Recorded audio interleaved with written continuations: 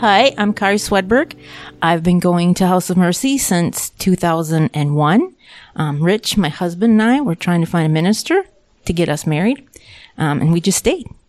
We came because we liked music, and we stayed because we liked the ministers, we liked the community, we liked the sermons, we liked the art, we like it all.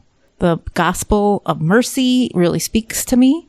I stay at House of Mercy also because my grandparents were really involved in their church, and being involved in House of Mercy is a way that I can feel close to them now that I don't have them with me. Why we give to House of Mercy? The number one reason is to keep Debbie and Russell with health insurance and so that they can write us more sermons. That's it. We need sustainers like you to keep the mercy going. Please visit houseofmercy.org to pledge or donate. This is the House of Mercy, and welcome to it.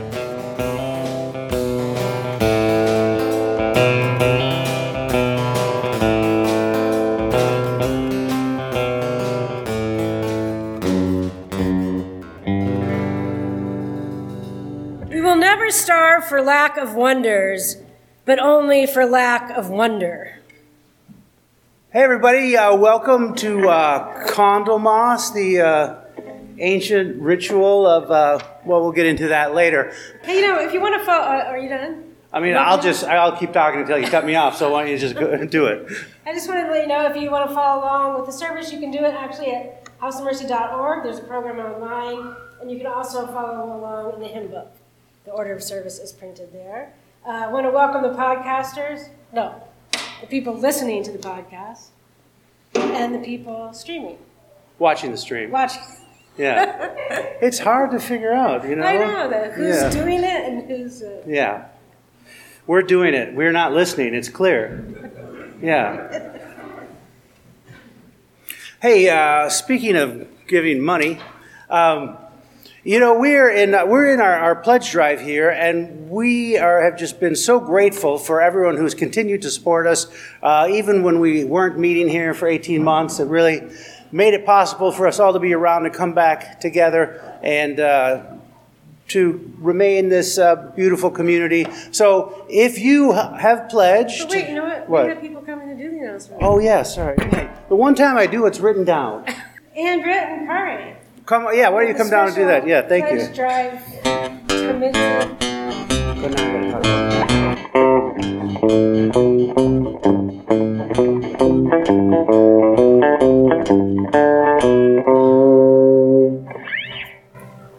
Hi, I'm Ann Britt Mulberry, And I'm Kari Swedberg. and we're talking about pledge drive time. Pledging, yeah. So, Kari, question for you. Why should we give to House of Mercy? Well, we got to keep the mercy going. We got to pay the bills, pay the rent, pay our masters, not our masters, our ministers, pastors.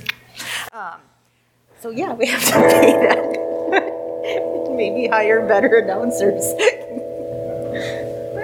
And then also, when we actually make our pledge, so Yeah. I heard that there's going to be a form out. Yep, correct? we're going to send, there's lots of ways you can pledge. We're going to be sending out an email that if you would like to, there's a pledge link on there, and you'll be able to fill out a little Google Doc about how much you're going to pledge, and if you're going to pledge that monthly or weekly. Or you can go to houseofmercy.org/donate and click that button, and you can set up regular payments, monthly, weekly, or however you want to. You can just set them up there. Or if you don't want to wait for that email, you can also go to houseofmercy.org/donate, and there's an email address, finance@houseofmercy.org, and you can email our bookkeeper, Audrey, on how much you want to donate and how often, or what your yearly donation is going to be. So that is if you want to maybe send in a check or pay other ways. Yeah. And I've noticed at the back by the oblation receptacles that we have a cool little, looks like a puzzle kind of thing. It is. We're kind of, we're catching up to the times. Yep, those are little QR codes. You just scan them, and it'll take you right to our website. And those are for making just one-time pledges. If you're like, I want to give the church an extra $20 this week, click it, and There you Yeah, go. and it's a super fast, Super easy. Yeah. Very easy. Very, very easy. We've made it easy. Mm-hmm. Yes. And last question. So, in terms of the pledge drive, like for those people who give occasionally, or whatever, what is the incentive to give monthly? Like, how does that help us? Well, it helps the us to finance. keep us here.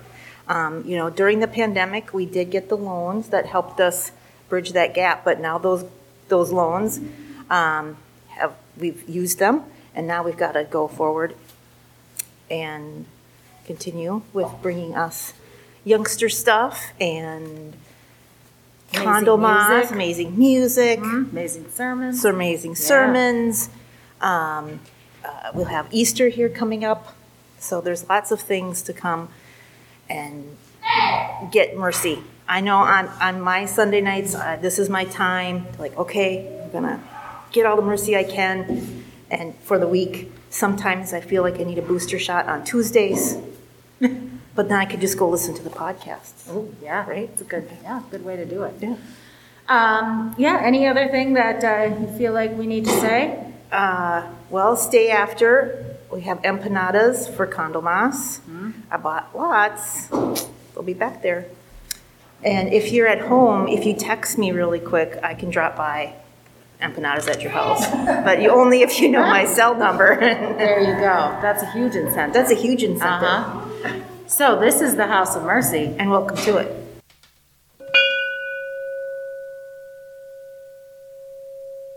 Won't you all please join me in the prayers of community? I'll end each prayer with, Lord, in your mercy. I invite you to respond. Hear our prayer.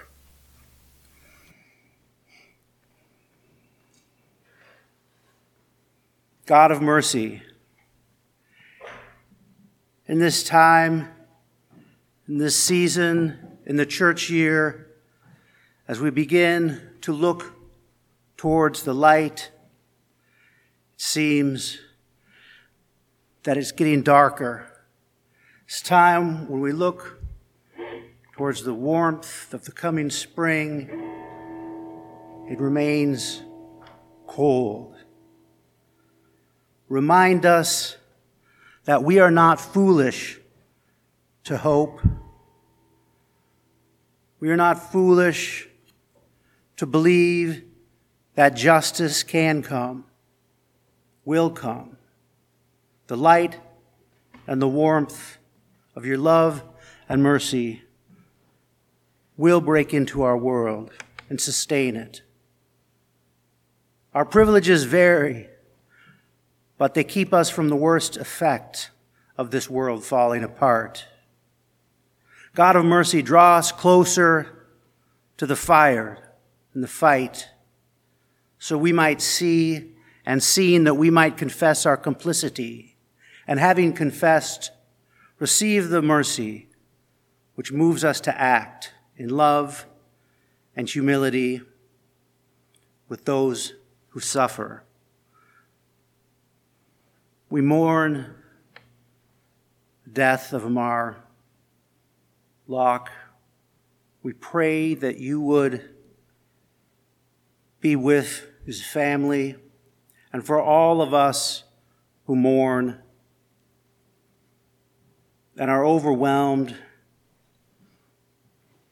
at these events that seem to belligerently move forward. Lord, in your mercy, God of mercy, we pray for all of those who are in need of healing, physical, emotional, and spiritual. For those who are victims of human violence, state violence, violent crime. We pray for those who feel threatened and trapped. Bring them help, bring them strength, bring them healing. We pray for those who continue to suffer, for those who are prisoners and those who are prisoners of addiction, for those who are profoundly lonely, who are left to negotiate this time of isolation, alone. We know that you are a healer. We place all these petitions in your hands. God, in your mercy. God of mercy, we have not loved you with all that we are. We have hurt those people in our lives and those people who move through our lives with what we have done, what we've said, what we've ignored. We ask for your forgiveness and are confident that you judge us with your grace. God, in your mercy. God of mercy, meet us now in this extended time of silence. Remind us now and in this coming week of the importance of taking time in which we neither speak or listen, but simply be.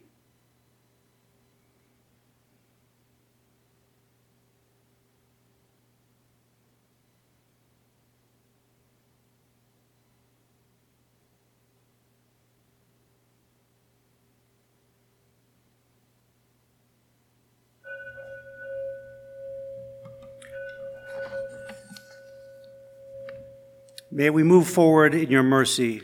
Amen. Tonight's scripture reading is from Luke chapter 2, verses 22 through 38. When the time came for their purification, according to the law of Moses, they brought him up to Jerusalem to present him to the Lord. As it is written in the law of the Lord, every firstborn male shall be designated as holy to the Lord. And they offered a sacrifice according to what is stated in the law of the Lord, a pair of turtle doves or 2 young pigeons. Now there was a man in Jerusalem whose name was Simeon. This man was righteous and devout, looking forward to the consolation of Israel, and the Holy Spirit rested upon him. It had been revealed to him by the Holy Spirit that he would not see death before he had seen the Lord's Messiah. Guided by the Spirit, Simeon came into the temple, and when the parents brought in the child Jesus to do for him what was customary under the law, Simeon took him in his arms and praised God, saying, "Master, now you are dismissing your servant in peace, according to your word. For my eyes have seen your salvation, which you have prepared in the presence of all the people, a light for revelation to other nations and for glory to your people Israel." And the child's father and mother were amazed at what was being said about him. Then Simeon blessed them and said to his mother Mary, "This child is destined for the falling and the rising of many in Israel, and to be a sign that will be opposed, so that the inner thoughts of many will be revealed, and a sword will pierce your own soul too." There was also a prophet, Anna, the daughter of Phanuel, of the tribe of Asher. She was of a great age, having lived with her husband 7 years after her marriage, then as a widow to the age of 84. She never left the temple, but worshiped there with fasting and prayer night and day.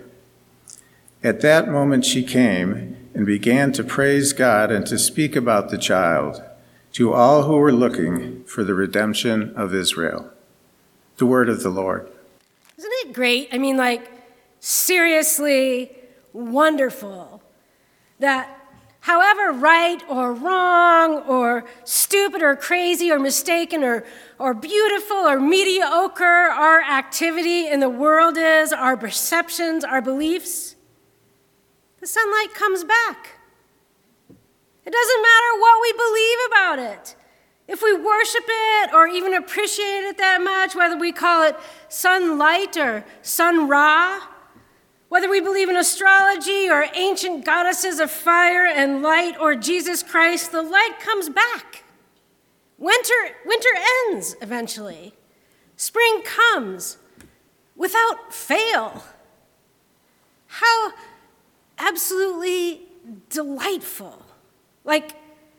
Thank God however poorly I might understand or relate to all the most important things in the world, the light keeps coming. It makes me feel safe in a way. It's also kind of like a matter of life and death. We need the sun to come and melt the snow and warm the ground so plants can grow, so that we can have food to eat, to stay alive. This was more apparent before electricity and before semi-trucks hauled avocados from Mexico to Minnesota.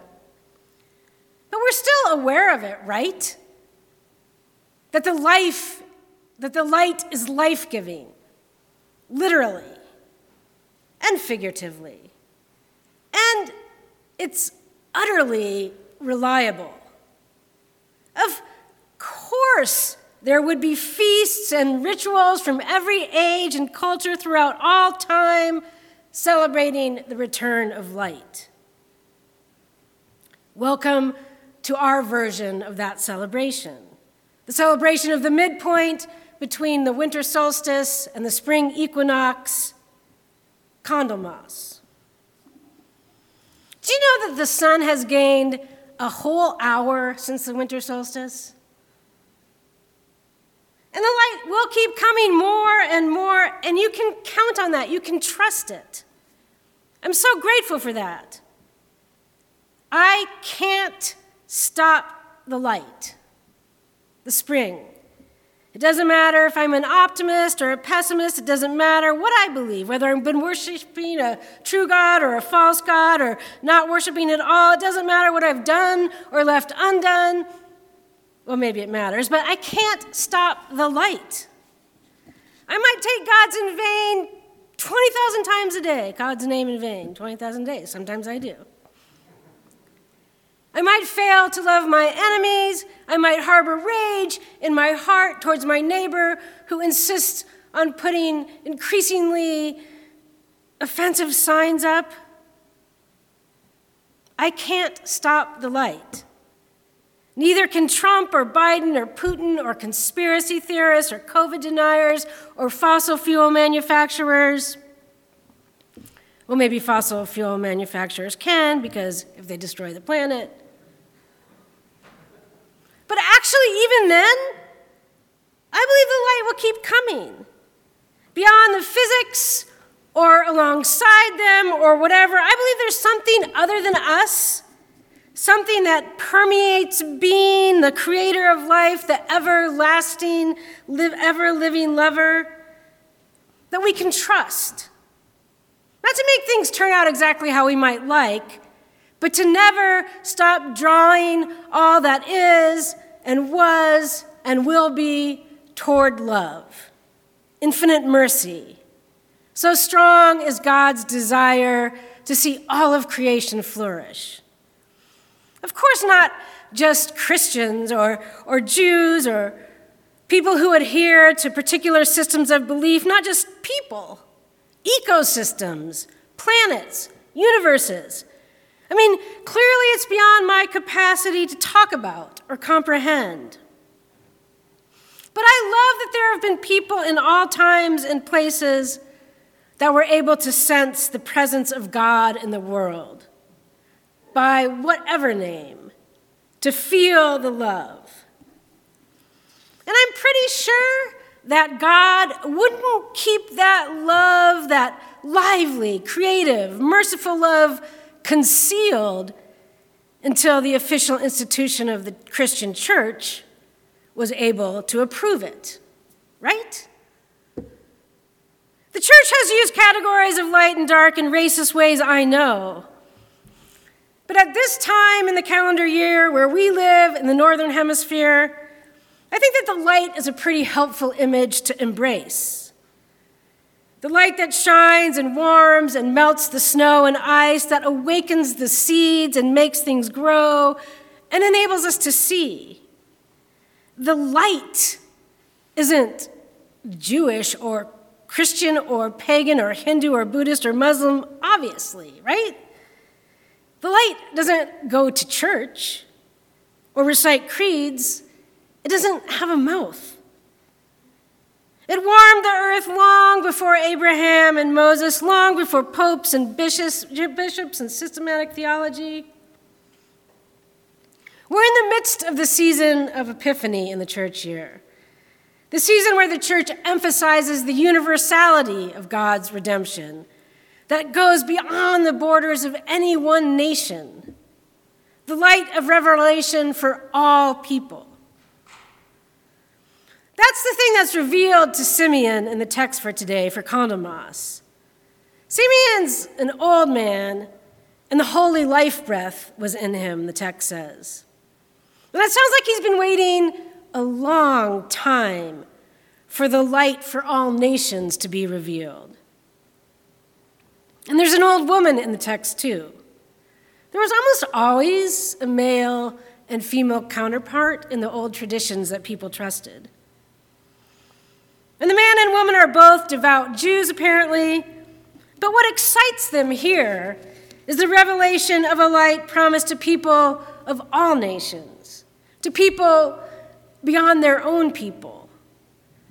Simeon sees Mary and Joseph climb up the temple steps with Jesus in their arms, and he takes that baby into his arms, and he's like, okay, now I can die, at last.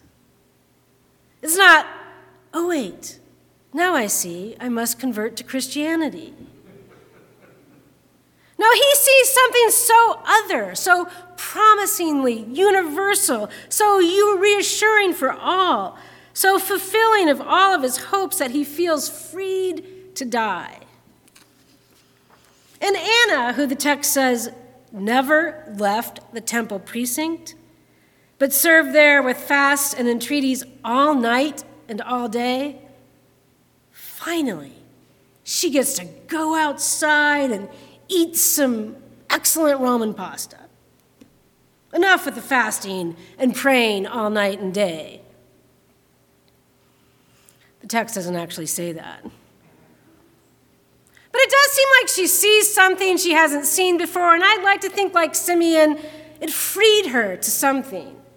Maybe for her that was more fasting, but I like to think of her in some garden eating chocolate cake.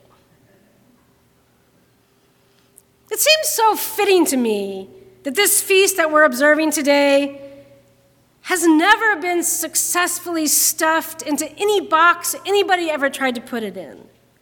It wears its many and diverse layers on its sleeve.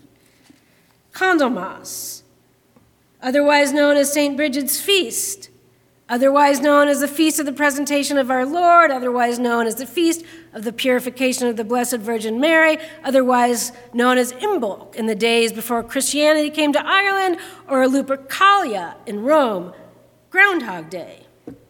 No kidding.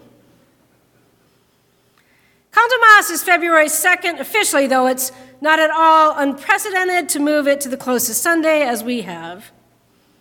And the old Europeans believed if the sun was out on Candlemas, there would be more winter ahead. But if Candlemas brings clouds and rain, the winter will not come again. Groundhog's Day.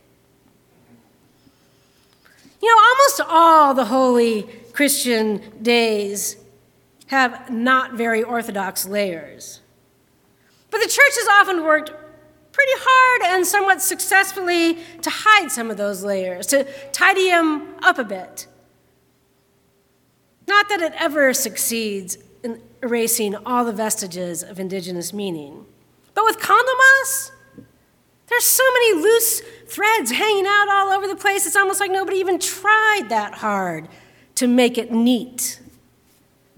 It's a very old Christian feast, one of the oldest recorded. And there was a pope, Gelasius, however you pronounce his name, in the 5th century who came right out and said that he was going to substitute a Christian feast for Lupercalia, a Roman fertility festival that had to do with the she-wolf who suckled Romulus and Remus, in which the priests of Lupercus ran through the streets whacking young women with goatskin thongs, which was supposed to make them fertile. And apparently Lupercalia, the Roman feast, involved a lot of nudity and lovemaking and maybe some blood sacrifices. It's also sometimes considered the forerunner of Valentine's Day. And you know what, I guess, if things were getting out of hand and the Pope wanted to replace it with something less raucous and more peaceable, fine. But the later church officials were like, no. There was never anything pagan behind this feast. God forbid. It's the feast of the purification of Mary. And it's on February 2nd, not because Lupercalia, but because it comes 40 days after the birth of Christ. No one was layering a Christian feast over a pagan one. According to Jewish custom, a woman was considered unclean after giving birth, but 40 days after the birth of a male child, it was 80 days for a girl child. The mom was permitted to come out of seclusion, to be in the temple again, and for her purification, she was supposed to offer a lamb and a pigeon or turtle doves for purification, but if she couldn't afford a lamb, then 2 pigeons was fine. So thus, these church officials claimed, February 2nd is the perfectly Christian feast of the purification of Mary. But then later, other church officials were like, no, that doesn't work. The Virgin Mary didn't need to be purified because, unlike other women who gave birth, she was never impure. So it can't be the feast of the purification of Mary. It's the festival of the presentation of Jesus. As a reminder of the Exodus in Jewish tradition, the firstborn son was consecrated to God. So that's what we're celebrating. But wait. Let's go to the British Isles for a minute.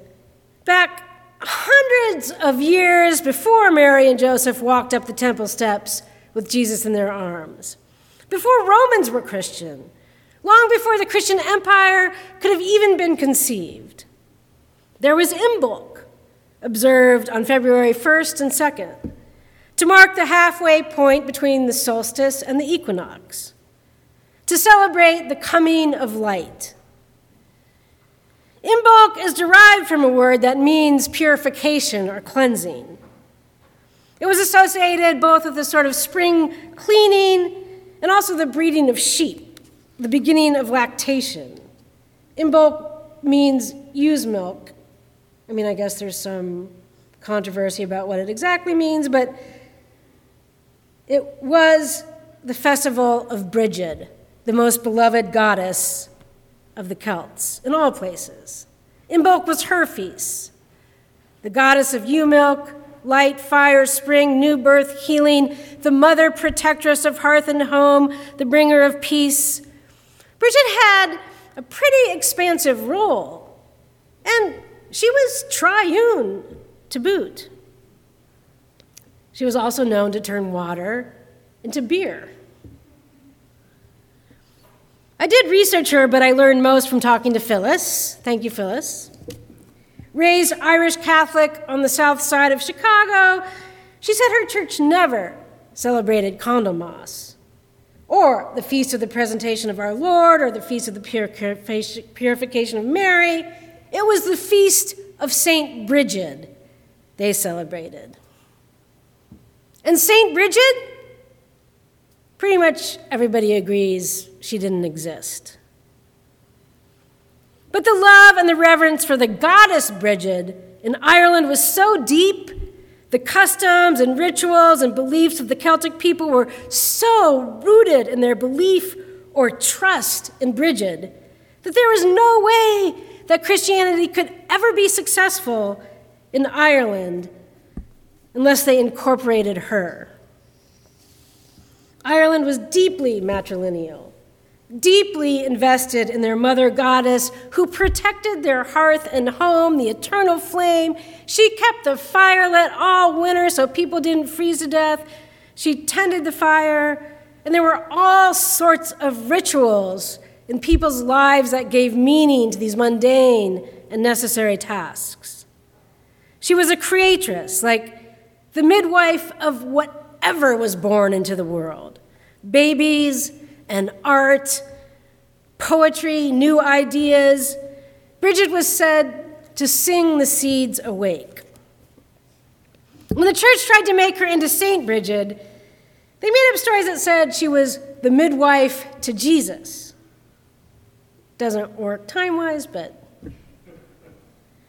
Some poets said wherever Bridget stepped, flowers sprung up in her footsteps. She was accessible, and she was friendly, and she was eager to help. Her strength was through gentleness and vulnerability. She was playful, she was loved and loving. There was no way the Christian church could show up in Ireland with some holy male god and expect the people to concede to that. Phyllis said they had to make Bridget a saint. So the Feast of St. Bridget was really the ancient indigenous feast of Imbolc with a layer of Christianity on it. There's something about this wild mix, the rituals and hopes of various and diverse peoples, pagan, Celtic, Jewish, Christian, Roman, groundhogs. Something about all these pretty transparent layers that reassures me. Maybe in part because it's so clear we don't really know what we're doing. The church doesn't know. It seems a bit muddled and sometimes even outright deceitful. But the confusion and the messiness and the not knowing and the getting it all wrong or a little bit wrong are fumbly, sort of yearning in the face of mystery, doesn't keep the light from coming. I suppose that fumbling sort of yearning could even help us to see. There are so many good things to celebrate, to be grateful for in this time in between, even though we lack perfect clarity. Do you think that Jesus would really want to put Bridget, with her generosity and playfulness and creativity, to death? We don't always know what we're doing exactly, but there's something deep and profound and true and mysterious and real and wonderful that we can't help keep noticing. And by we, I mean druids and popes and postmodern people just trying to get through winter and a pandemic and the possible death of democracy. The light keeps coming to us in spite of our accuracy. We aren't the creators of light. We aren't even its keepers. But maybe we get to hold it a little sometimes. But it's kind of like we're just shining a flashlight in the dark, pointing it here, pointing it there, waving it all around. It's more like that than it's like we possess the sunlight.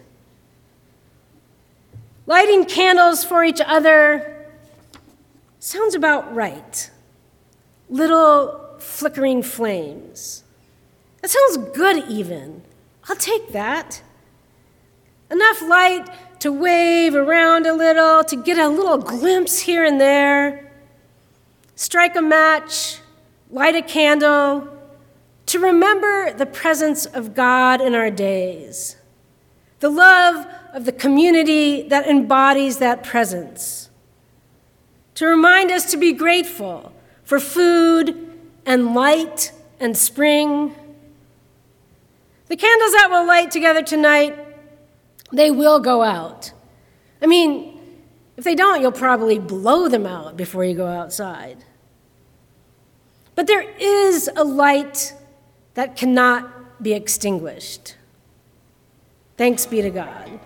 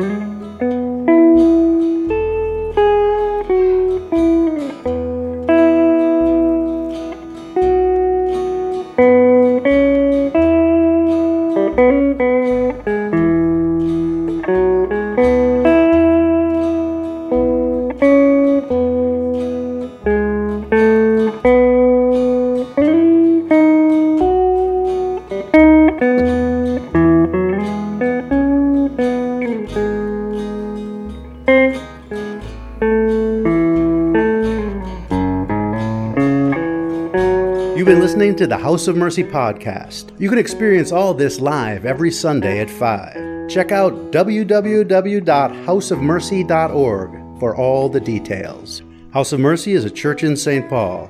You should come. It's not that bad.